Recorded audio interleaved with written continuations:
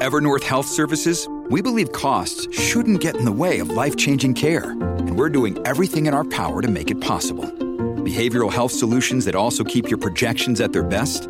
It's possible. Pharmacy benefits that benefit your bottom line? It's possible. Complex specialty care that cares about your ROI? It's possible. Because we're already doing it. All while saving businesses billions. That's Wonder made possible. Learn more at evernorth.com/wonder.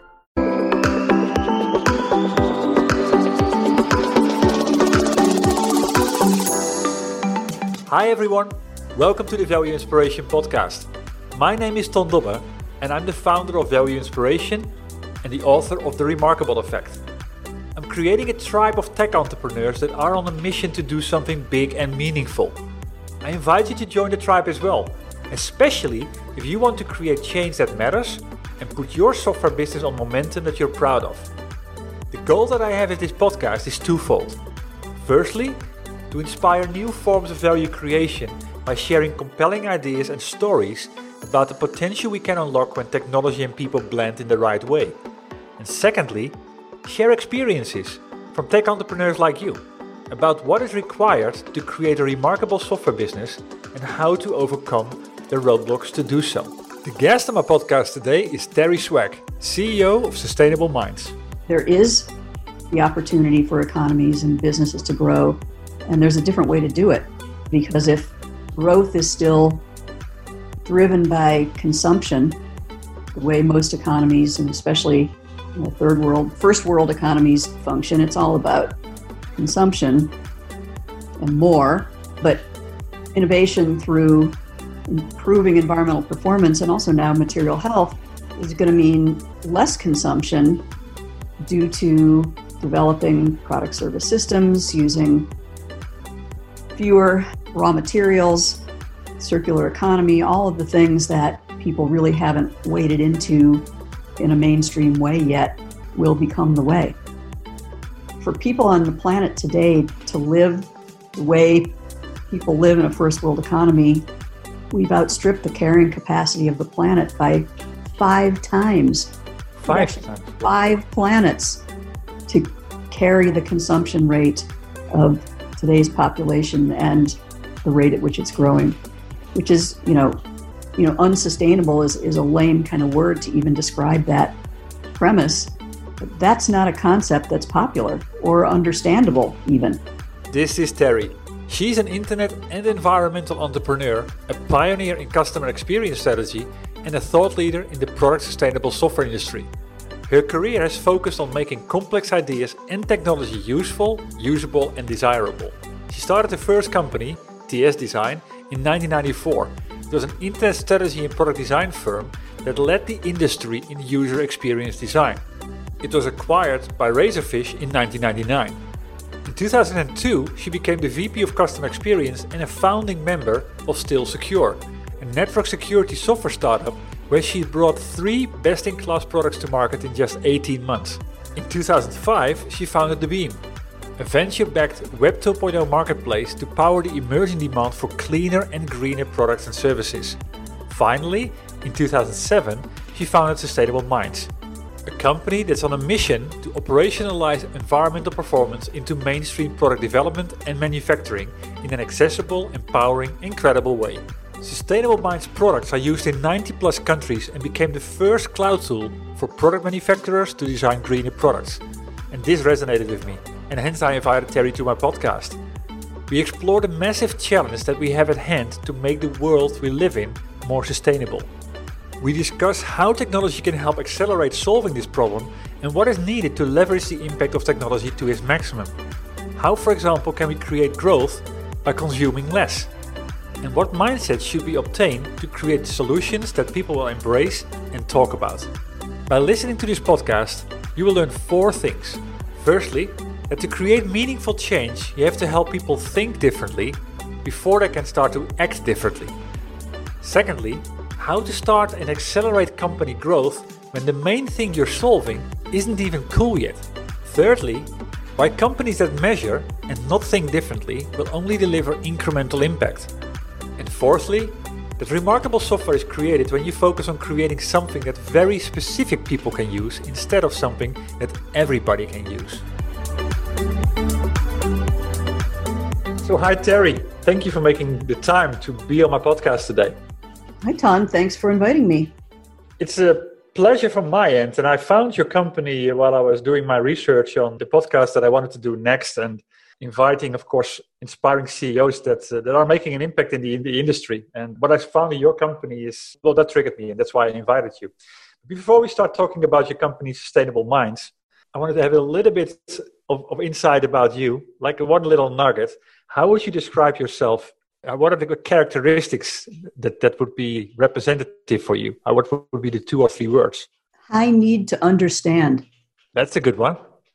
That was 3 words. Yeah, that's right. And that's, I think, I need to understand. I wrote my book, The Remarkable Effect, and chapter 4 is all about that. It's what I call the art of mastering curiosity. And I think if you get a mindset of, I need to understand, that brings you far. And it gives you all kind of new ways to explore new things. So that's a good one. Now kind of talking about your company, Sustainable Minds. To start off with that, what is the big idea behind your company? What sparked it? That's 2 questions. The big idea behind the company is to deliver knowledge and tools to product manufacturers, product designers, product organizations to help them operationalize environmental performance into mainstream product development and manufacturing to drive innovation and growth through greener product innovation. So that's our mission. It's never changed. And when I started the company in 2007, it was because I was actually working on another company I started, which was called The Beam. I started that company in 2005. And the mission for that company, which was an internet business, was to create demand and deliver on that demand for the latest, greenest, coolest products and services. But as it turned out in 2005, 2006, 2007, there weren't very many, and I'm using air quotes now, green products in the marketplace. And, why was that? Because the word green doesn't mean anything. It's just a word. And what it really is referring to is environmental performance. And even manufacturers who at the time might have been interested in making greener products had no idea what to do or how to do it. And so I started Sustainable Minds with this idea that we could have a big impact if we could actually deliver knowledge and tools that could be used across the product team, not just by a single person, to help people think differently and then act differently. And that's why we named the company Sustainable Minds. People used to think it was a consulting company, but the reason we named it Sustainable Minds is precisely because you have to teach people to think differently before you can get them to act differently. And so every tool and every service we've developed integrates knowledge and learning right into the tool so that people can learn while they do. Interesting. Think differently and act differently. I mean, that's it's a topic that actually comes by quite a bit on my podcast, the whole notion of changing behaviors. Right. Because which it's not that people don't want. Yeah, exactly. Yeah. But there's these habits that need to change. Right. Wow. So what is the opportunity if you get this right? What if the world starts to adopt your technology and starts delivering greener products? What is the question? What if this happens? Yeah. Well, what is the opportunity if everybody starts to do this? The opportunity for Sustainable Minds or the opportunity in the world? Well, in the world, yeah, the market, the company. Well, the opportunity for Sustainable Minds is to achieve our mission, right? Is to show that there is the opportunity for economies and businesses to grow, and there's a different way to do it. Because if growth is still driven by consumption, the way most economies, and especially third world, first world economies function, it's all about consumption and more. But innovation through improving environmental performance and also now material health is going to mean less consumption due to developing product service systems, using fewer raw materials, circular economy, all of the things that people really haven't waded into in a mainstream way yet will become the way. Yeah, that's true. Yeah, and I mean, all of those, I mean, it's about kind of getting everybody to adopt this. That's the way I see it. Because then it all these little bits and pieces help. Yeah, the thing one of the things I learned in 2006 that also contributed to starting Sustainable Minds was the concept of carrying capacity. That the Earth has a limited carrying capacity in terms of natural resources globally, and as more developing nations continue to develop and develop first world economies, consumption has exploded. And for people on the planet today to live the way people live in a first world economy, we've outstripped the carrying capacity of the planet by 5 times. 5 times? Wow. 5 planets to carry the consumption rate of today's population and the rate at which it's growing, which is, unsustainable is a lame kind of word to even describe that premise. But that's not a concept that's popular or understandable even. No, true. Well, yeah, you have to kind of translate it into like, what does it mean to me? Exactly. And, I think that story isn't coming through. So yeah, that's fascinating. I wasn't aware of that. And I mean, for example, if you take this back 20, 30 years ago, what was the situation then? Was there still an issue with the carrying capacity, or is this really from the last years? No, I would actually trace it back to a point in time in the 50s where a certain group of industrial designers here in the US created this idea of planned obsolescence, that was going to be an innovation and growth driver for manufacturers to make products with a limited lifespan. So planned obsolescence. And now think about every Apple product, every technology product. Before this idea existed, people would buy cars, appliances, products. They lasted a long time. They were built to last, and you could repair them. And they were designed to be repaired. And there was a whole ecosystem of people and businesses that serviced and repaired products. Yeah. But, as planned obsolescence became, the way to make products, and then it was extremely successful, and it did what it was intended to do in the 50s, which was to, really drive the economy. But then it simply became the way things were done. And, parts got changed from metal to plastic. And in fact, very few product manufacturers would ever even disclose the planned lifetime of a particular product. They don't really want people to know, it's only going to last for 3 years or 2 years.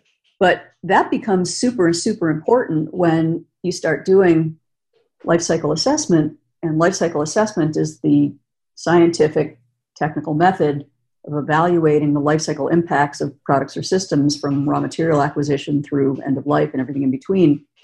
You have to look at the impacts per functional unit. So that's the unit of service that product is delivering over its lifetime. So if a product has a very short lifetime, the impacts per unit of service delivered will be very high. But if it has a long lifetime, it dramatically reduces the impacts per amount of service delivered, and therefore less consumption's going on. Yeah, exactly. I recently had a CEO on a podcast who is in the automobile industry. And the whole story behind that one was that he never hopes to sell one car. But the whole story behind that one is that he's actually producing these cars and he's putting them on his balance sheet so that all the incentives in order to create a car that has a very long life cycle, can be repaired, all of these incentives are just baked into the whole business model. And he's just selling those cars or renting those cars on a per mile basis. And I think that type of thinking needs to come back. Yeah, so exactly, that's a product service system. So product service systems share resource and add value with additional services that incentivize people. It's a much better option. Exactly. But we don't realize that, and then we just move on, and then we get all these problems. So, from a technology perspective, and also from let's take the technology part first. Later on, the go-to-market part. What did you do with your solution? What did you do different in order to create or to make that change happen? I mean, in order to change that behavior. So, what did you do specifically to make it deliver that remarkable impact? Well, what we did differently, and again, when I started the company, green wasn't even cool yet. Most people didn't care. Green still meant like hemp T-shirts and Birkenstocks, and or organic food wasn't even cool yet. So, the mission to operationalize environmental performance into mainstream product development and manufacturing, and to deliver knowledge and tools that could be used across the entire product team, because the realization was that lots of people in a company make decisions about products. You've got product managers, you've got designers, engineers, supply chain people, manufacturing. It isn't just one person having an idea and they push the button.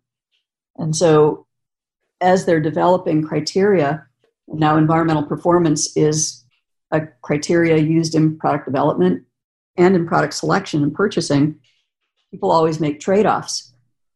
So what are the trade-offs going to be if there's more emphasis on environmental performance and less emphasis on something else? And so what we did differently was to build a tool that dramatically simplified life cycle assessment and married it with life cycle thinking, also known as eco-design, that could teach people to apply strategies. So we provided a strategy framework of high-level strategies that could be explored to reduce the impacts in any life cycle stage, and then to show how multiple strategies applied in multiple life cycle stages would really drive real innovation that couldn't have been conceived of any other way, because it's only through the application of these strategies and teaching people to think differently that are going to drive new solutions. And so what we say is, you first have to think differently, and then you have to measure.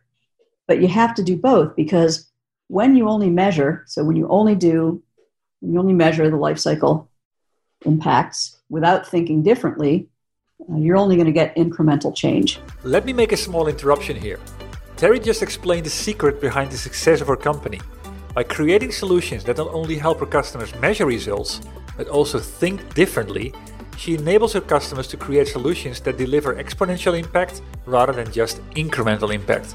Creating new value possibilities, and in particular those with exponential impact, is a key trait remarkable software companies master. It's something that you can master as well. And to get started, I would recommend you to read or listen to my book, The Remarkable Effect. This book will not only inspire you about this trait, but also show you how it fits in a full framework of 10 traits that define the software businesses that we keep talking about. If you want to not only learn, but also do, then I would recommend you to join our tribe. Here you can level up with other software change makers, and with that accelerate growth. For more information, go to valueinspiration.com. Back to the interview.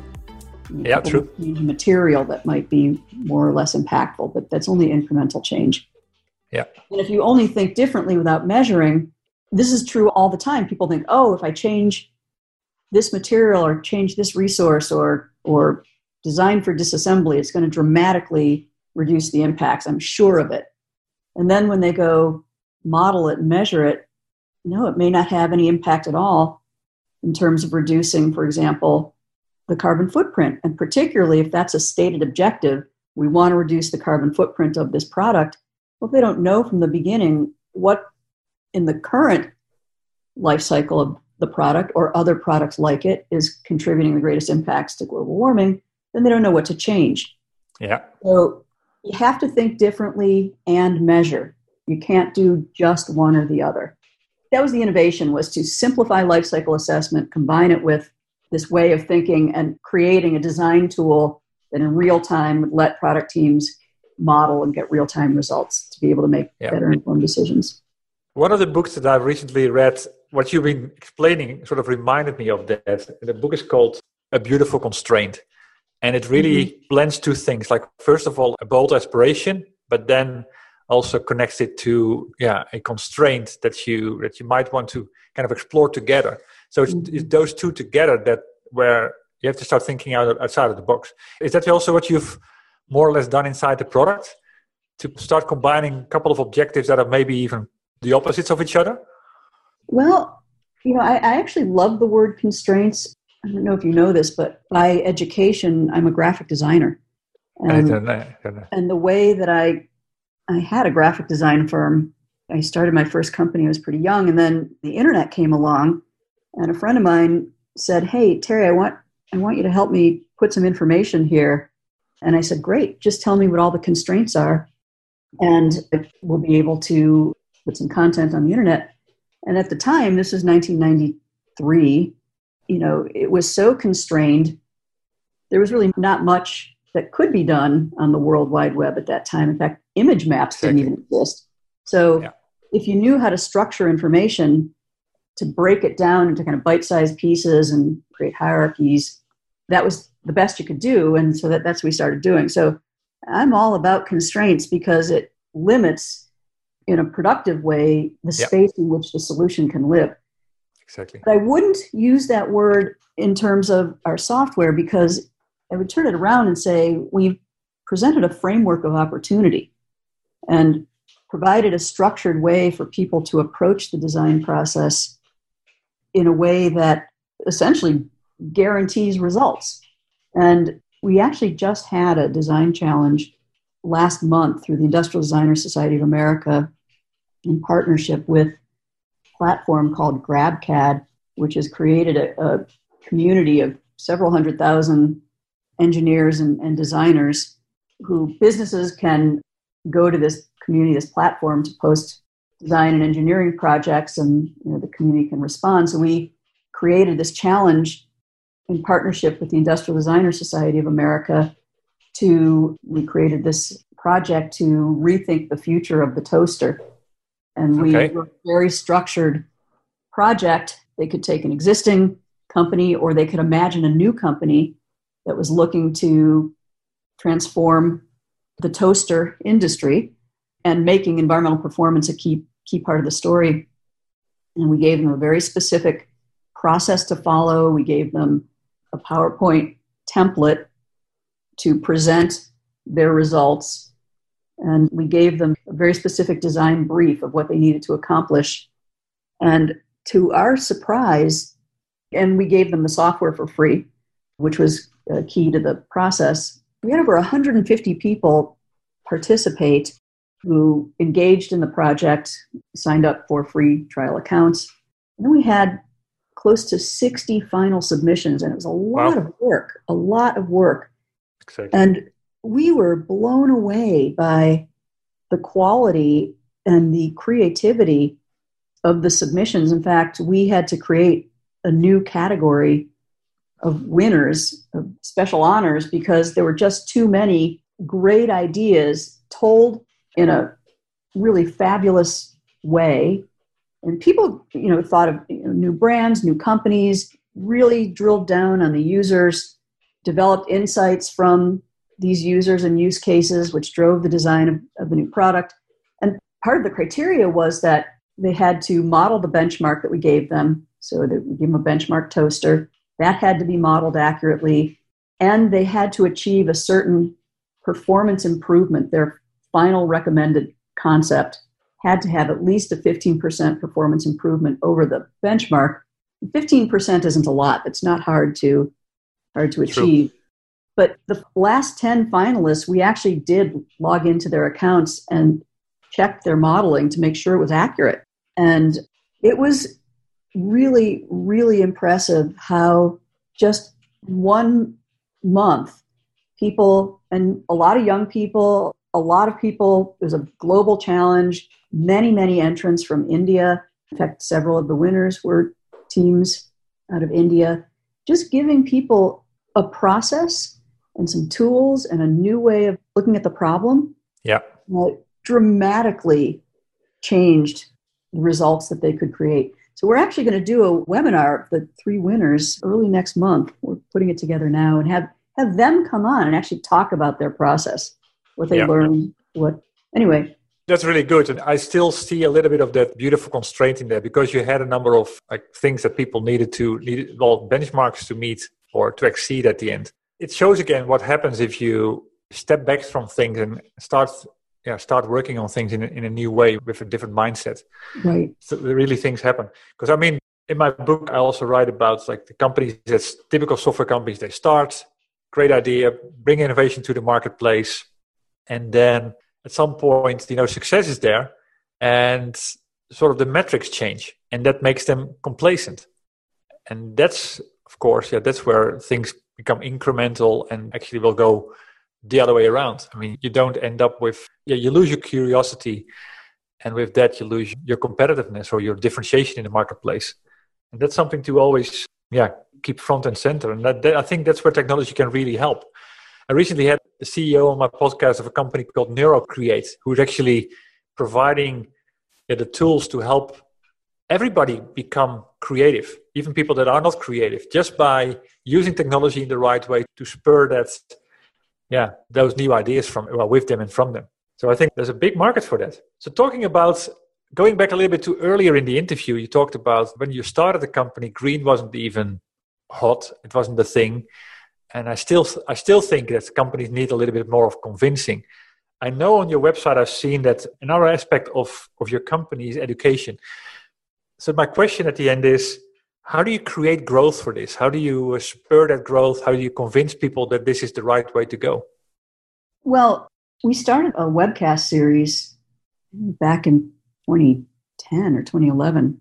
I don't remember, maybe 2012, called Creating Knowledge Workers for the Greener Product Marketplace.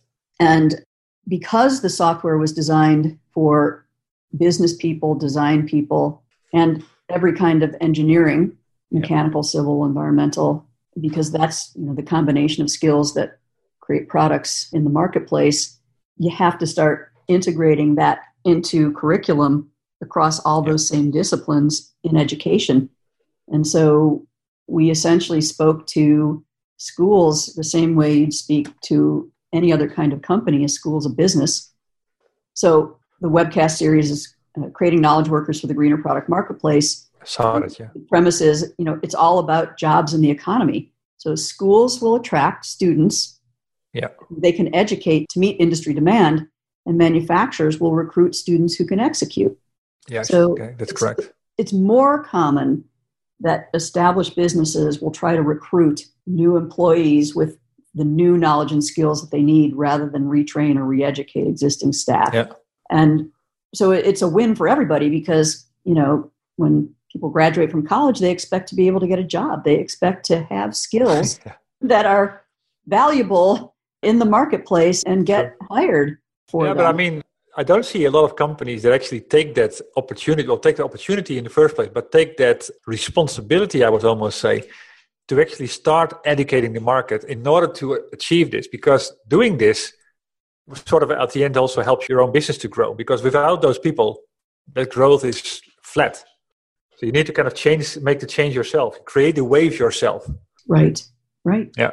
The reason why I was asking at the end, it's fundamental element of the book that I wrote, The Remarkable Effect. And it's how do you create that groundswell? And for you, that happened to be a way, because I mean, you said, I saw that webcast on your website, and it's a category in itself, and it's already been available for 10 years. So have you also taken it further to create, for example, a community of those people together so that they can meet like-minded people? We have not done that, and that actually had been part of the plan. Yeah. But what happened was in 2012, and we had created Sustainable Minds eco-concept and LCA software is not industry specific. It's a general tool that can be used in designing any kind of product other than food products. So across any industry that makes physical products that aren't comestibles. But here in the US, unlike in Europe, there still wasn't any regulation that was driving the way manufacturers could change or would change. At least, Europe introduced RoHS, other producer responsibility kinds of legislation, but that didn't happen here. And so as an entrepreneur, ultimately, you do have to focus. And so the only industry that we saw that was actually rewarding green was building and construction. And that the U.S. Green Building Council had done a great job of developing the LEED rating system to be an aspirational brand. Owners and architecture firms were really, really inspired to get that LEED certification and do the extra work and pay the extra money for all of the benefits that come with being able to then say, hey, this is a LEED gold building or a LEED silver building or a LEED platinum building. Exactly. And so we said, all right, well, we're going to focus on the building construction industry because there's already momentum in that industry. True. Yeah. And so that's when we started looking at the LEED version 4 was in draft in 2012. And what was different about that version, because LEED stands for Leadership in Energy Efficiency and Design. And so over the little bit less than a decade that LEED had existed, people really moved up that energy efficiency and design learning curve. Yep. LEED version 4 said, okay, look, a building is just a compilation of products. That's all it is, right? You've got steel, concrete, carpeting, ceilings, floors, hundreds and hundreds of types of products that will go into a building. And they said previously in LEED version 3, they had what's called single attribute credits related to materials like percent recycled content or distance from the job site to the manufacturer. But they were looking at those credits rewarded single attributes about a product. And if a building is a compilation of products, and in the end, people want to be able to measure the environmental performance and material health of a building, then things would need to be measured the same way. So things could get added up and compared, right? So LEED version 4 introduced as its cornerstone concept this idea of product transparency and introduced a whole new set of credits rewarding manufacturers who were producing environmental product declarations, which is actually an ISO 14025 Type 3 environmental declaration, according to now not just a whole range of ISO standards, but also now a lot of new ISO standards and European regulations like EN 15804 that really have codified how building product manufacturers need to be doing life cycle assessment and then reporting those results into the marketplace.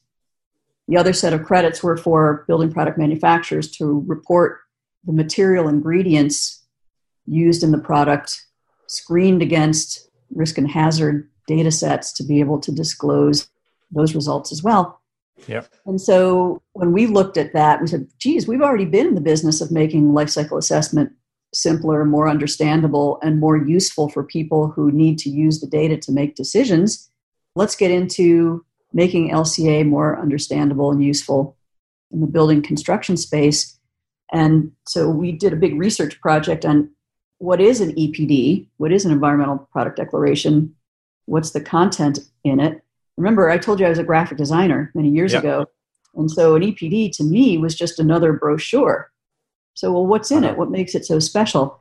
And ISO 14025 provides a list of content types that need to be in this document to be considered and then ultimately third-party verified as an environmental product declaration. And it turned out that we looked at over 40 EPDs from all around the world from different program operators.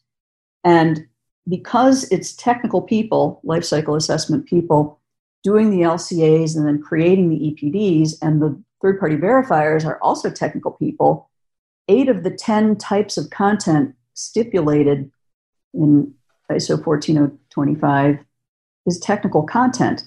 The optional content is anything about concerning what the manufacturer's been doing to improve, any programs they've developed internally, any other certifications or ratings they've achieved for the products. Essentially anything that somebody might consider, and I'm using air quotes again, marketing, because it's actually the storytelling about the product or the company, which would still have to be verified, but because it's technical people who love their data creating EPDs, these documents were 10, 20, 30, 40, 50, sometimes 100 pages long. And so it just, again, on this kind of high need to understand, I couldn't understand how the U.S. Green Building System was going to expect architects, builders, and contractors to use a 50-page document full of technical tabular data to make a decision about what roof insulation should they use. Yeah, correct. And so that's how we set about becoming an EPD program operator and created the first innovation in environmental product declaration creation and delivery, which we called a transparency report. It is a Type 3 environmental declaration, but it integrates product transparency with product marketing and creates a single document in the cloud that provides all the information somebody's going to need to make a purchase decision about a product. Okay, gotcha. And that helps. That helps. We're at the top of the hour here, and I got one or two more final questions. It's been quite a journey in terms of what we've been discussing, and you've been in the business since you started your company. I think it was, you talked about 2005 or 6 earlier on. So I wrote a book. It's called The Remarkable Effect, and it's about what makes people talk about some companies and why we don't talk about other companies. What do you believe is required to create a software company that people talk about? I guess it depends on which people do you want to have talking about the company. Yeah, your customers. Mm-hmm. I think when a company delivers products to customers that makes them super happy when they use it, because it's been designed to expressly meet the needs that they've expressed, but also delivers solutions to problems they never could have articulated themselves. It's really based on deep insights into the problem space and the challenges of the key users that the product is designed for, which takes a very disciplined methodology for product development to drive it based on key persona and not trying to build something that everybody can use, but that key, very specific people can use and use it in a very specific way to solve meaningful problems. And when you can make that really easy and the price is right, then people start talking about your products. Very good. And I mean, I can imagine that people that are using your product in the design industry and are exactly all about that, because it is so specific to what their day-to-day problems are all about. So yeah, I mean, since we are closing time, where can people go to find out more about your company, Sustainable Minds, and connect with you? Right. So sustainableminds.com is a great place to start. And if you're interested in the building construction industry, transparencycatalog.com is the place to go. And we're actually going to be pushing a new release next week, which is going to be pretty cool. And we're excited about that. And where can people best connect with you? Yeah, I'm Terry at sustainableminds.com. That's the simple as well. Yeah. Well, thank you very much, Terry, for this interview and your insights in terms of the journey of your company and the mission that you're on in terms of creating a greener planet, greener products in the marketplace. Fascinating and I think valuable lessons to learn here. Thank you. I'm honored to have been selected to participate. Okay. Well, thank you very much. And this ends my conversation with Terry.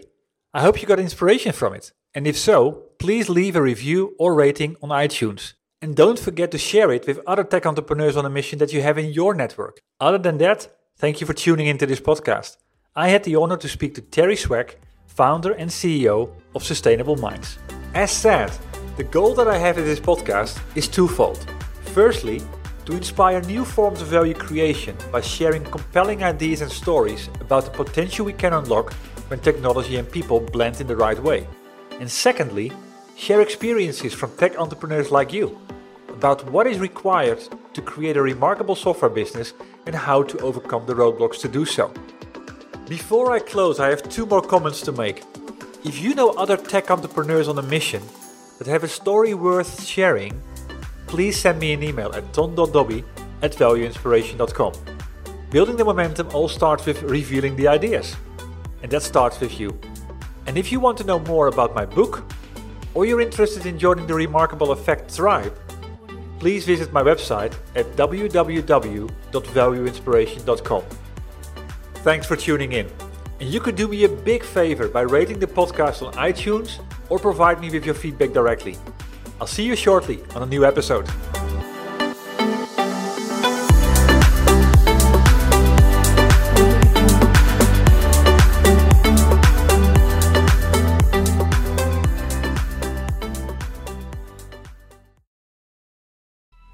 Coming up on 5 Minute News, I'm Anthony Davis. You might think it's partisan because maybe it's critical of one side or the other, but it's not. It's just the truth. And I think that's also something that's kind of unusual for Americans listening to the radio or to podcasts, because the news landscape in the States has been so partisan for so many decades. So 5 Minute News is verified, truthful, independent, unbiased, and essential world news daily.